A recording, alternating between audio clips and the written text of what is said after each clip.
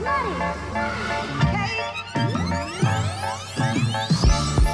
Cofield and Company's Eye on Sports Betting with John Von Tobel. All right, John's with us here on a Monday, live at Twin Peaks. Monday Night Football is coming up.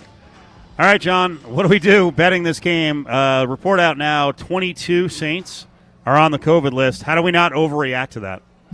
Well, I mean, you always have to realize that everything's factored into the number already, right? Like, that's always something that I stress when it comes to betting. If you know it, they know it, and it's baked into this number. It's why the adjustments were made.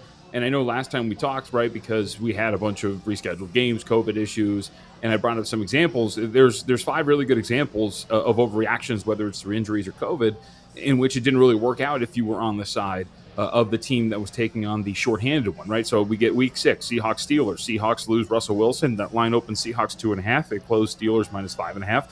Steelers won by 3 in overtime. They didn't cover the closing number.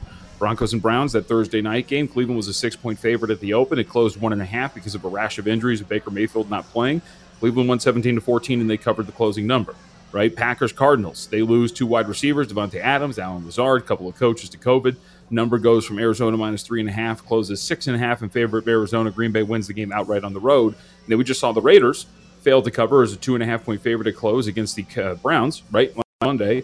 And the Colts and the Cardinals, right? A rash of injuries and a late scratch for Darius Leonard. That number gets all the way up to 3. Colts win the game outright. So I would just always stress that while there are some other examples, we saw the Philadelphia Eagles, for example, covers a 9.5-point favorite against Washington last week. You know, a team shorthanded by COVID.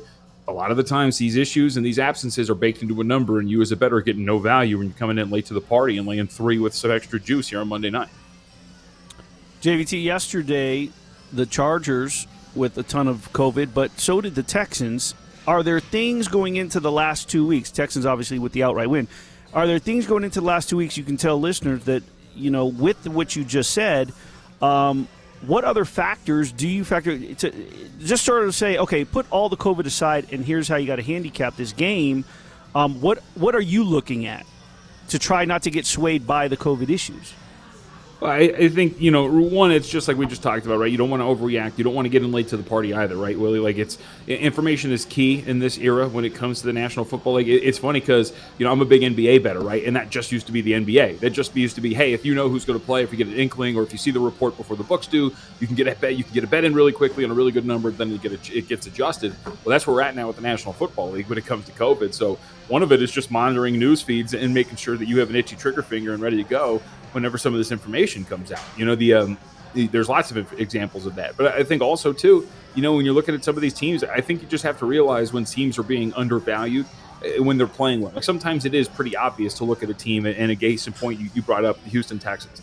Davis Mills over the last 3 starts has been great. He has 5 touchdowns to 1 interception. He's completed over 65% of his passes through. Actually, he's at 66%, I think, over those last 3 games, right? Well, 300-yard performance against Seattle Seahawks. That was in a loss, but he performed pretty well. And we saw exactly what he did to Los Angeles Chargers in this last contest. And now the Texans have won 2 straight, and they've covered 2 straight.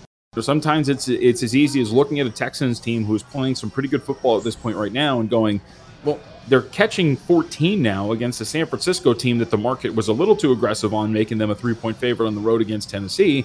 And now here they are making them a 14-point favorite. Remember, you know, this is a flawed 49ers team, right? For the 49ers, they allowed 4 different drives for the Atlanta Falcons to get inside the 8-yard line. The Falcons just couldn't capitalize, and they ended up with only 3 points. But this is a flawed 49ers team, and yet here they are laying 14 against the Texans team that is playing some of their best football at this point. So sometimes it's informationally based, but sometimes it's just as obvious as something staring you in the face that a team is playing some pretty good football at this point, and the market hasn't caught up. Voice of John Von Tobel, VSiN. You can hear him Monday to Friday on The Edge. 1 o'clock, right? 1 o'clock Pacific, yep. Correct? Yes, 1 p.m. Pacific time, although we're in Las Vegas, so yeah. He had quite a Festivus, ripped me for bad shirting, and got on Candy for basically being boring. So I think that sent a message to both of us. I bought a bunch of shirts, and I think Candy's going to be more exciting in 2022. Colts, now 7.5 against the Raiders. Seems a little rich. Yeah, it's surprising, and you know, I'm really high, and Steve, I think you know this because we've talked about it a lot. You know, I'm big on market highs and market lows, right? Buying high, selling low, whatever it is. Or excuse me, buying low and selling high is that opposite. But you know what I'm saying, right? Like the market gets high on certain teams. Case in point, we just talked about the San Francisco 49ers, or very low on teams like the Houston Texans, and there's value in betting on them. One of the best cover teams this year has been the Detroit Lions because the market has been so low on Detroit that they are covering some of these inflated numbers that they've gotten all year long. Thus, they are 10-5 against the spread. And you tend to see with teams when they start to roll and they start to cover games consecutively, the market will shift, the power rating will get high as the weeks go along, and there's going to be a point where there's value in betting against them. A very good example is the Miami Dolphins just last week against your Jets, Steve, right? They closed as 9.5, 10-point favorite. They win that game by 7.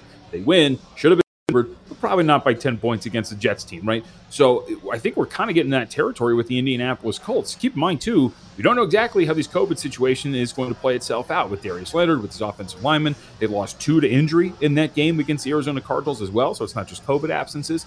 So we saw the Westgate actually reopen this on Sunday, guys, at Colts minus 8.5 very briefly. But now we're down to that 7.5 and 7. And a couple of spots actually, like DraftKings, and I think it was Mirage, flashed to 6.5 today. And I think that's kind of what we're going to see from this market. It's going to toggle back and forth between 6.5 and 7. But I'm with you, Steve. Like, I think we're kind of at the point now where it might be worth looking in the other direction and playing against the Colts because the market might be a little too high. And they're going to be a popular teaser team. Them, the Green Bay Packers, right? Tease them down to that 1.5, and you don't have to worry about it essentially when you get to game time. But I would be in agreement. As a guy who's a Colts fan and has a 40-1 ticket on them to win the AFC, I think they might be the best team in the AFC. But we're getting at a point right now where maybe the market's getting a little too high on. I'm going to take the Cardinals plus the points against the Cowboys. I think people are freaking out about the Cardinals, and there's really no reason for it. Yeah, well, I think there's a reason for it, right? I think what worries me about the Cardinals is there is an event that transpired that then coincided with this poor play offensively, and that's Kyler Murray getting injured, right? So like, I think that's the kind of thing that you do worry about to a certain extent, where Kyler Murray, if you look at his last 3 games during this 3-game slide, if you look at some of those numbers, completing just about 64% of his passes at this point. We're talking about turnover-worthy plays being up over these last 3 games, only 6.6 yards per attempt, 6 turnover-worthy plays over the last 3 games. So those are, I think, some troubling signs that coincide with an injury. But to your point, what you're kind of getting at here, the look-ahead line was 2.5. Now we're up to 5.5. So, like, we're talking about a 3-point adjustment, a full field goal here between these two because the Cardinals have just lost 3 consecutive games. That's really, really strong. Like, to add a field goal onto a game like this for a team in Arizona who is power rated as high as they were at one point, to move through a key number and a relatively key number in 4.5 to get to where we're at right now. So I would be in agreement that, like, the Cardinals, I think, are going to be the play. This is when I'm talking about buying low and selling high. This is the ultimate buy low spot that you're looking for on the board right now with Arizona. Ooh, Chiefs 5 at Cincy. So this is interesting too because I was actually I bet Kansas City this weekend. I thought that if from a matchup perspective they were about to expose a Steelers team that had been getting by on smoke and mirrors. Their defense, if you looked at them statistically, had not been performing well. They were about to run into a buzzsaw, and they did. But now you get this spot where all of a sudden the Kansas City Chiefs have won 8 straight. They've covered 6 consecutive games, and the market's like, they're back, baby. Let's start hammering this. This look ahead was 4, reopens 4. Now you're getting up to 5, and 5 is kind of a dead number. It's not very important. But I find it interesting because look at the way the Bengals have been playing, and Joe Burrow specifically. The last 3 weeks, guys, since they lost to the Chargers, Burrow's completing 75% of his passes, 343 yards per game, 10.1 yards per attempt. He's thrown 7 touchdowns and committed 1 turnover-worthy play during that stretch. Like, they're playing some incredible football, the Cincinnati Bengals. I'm a little bit higher on them, too, and I just think it's pretty surprising. Actually, I shouldn't say surprising. It's not surprising that the market sees the Chiefs delivering and getting to this point where they're laying this against the Cincinnati Bengals. But I think now we're at the point here where the Bengals deserve a little bit more respect. Catching more than 4.5 on their own home field, I think that's worth looking at there with Cincinnati. If you guessed at Reno's fate come bowl season, knew that Carson Strong might be out, didn't know that Norvell was going to move along, you got a juicy line. What if you played the middle? That didn't work out. I had Western Michigan plus 6.5. They were -7, -6.5. They wound up crushing Nevada 52-24.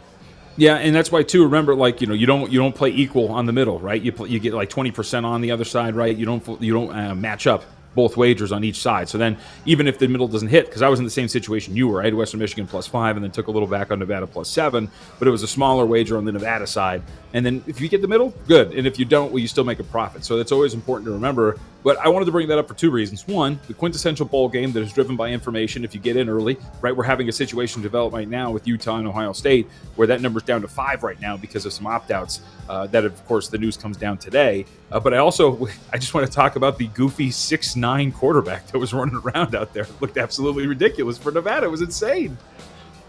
Yeah, I saw him warm up a bunch of times the last couple of years. I'm like, I don't think this is going to work out. All right, John, we'll see you. Twin Peaks Monday Night Football is on the way. See you.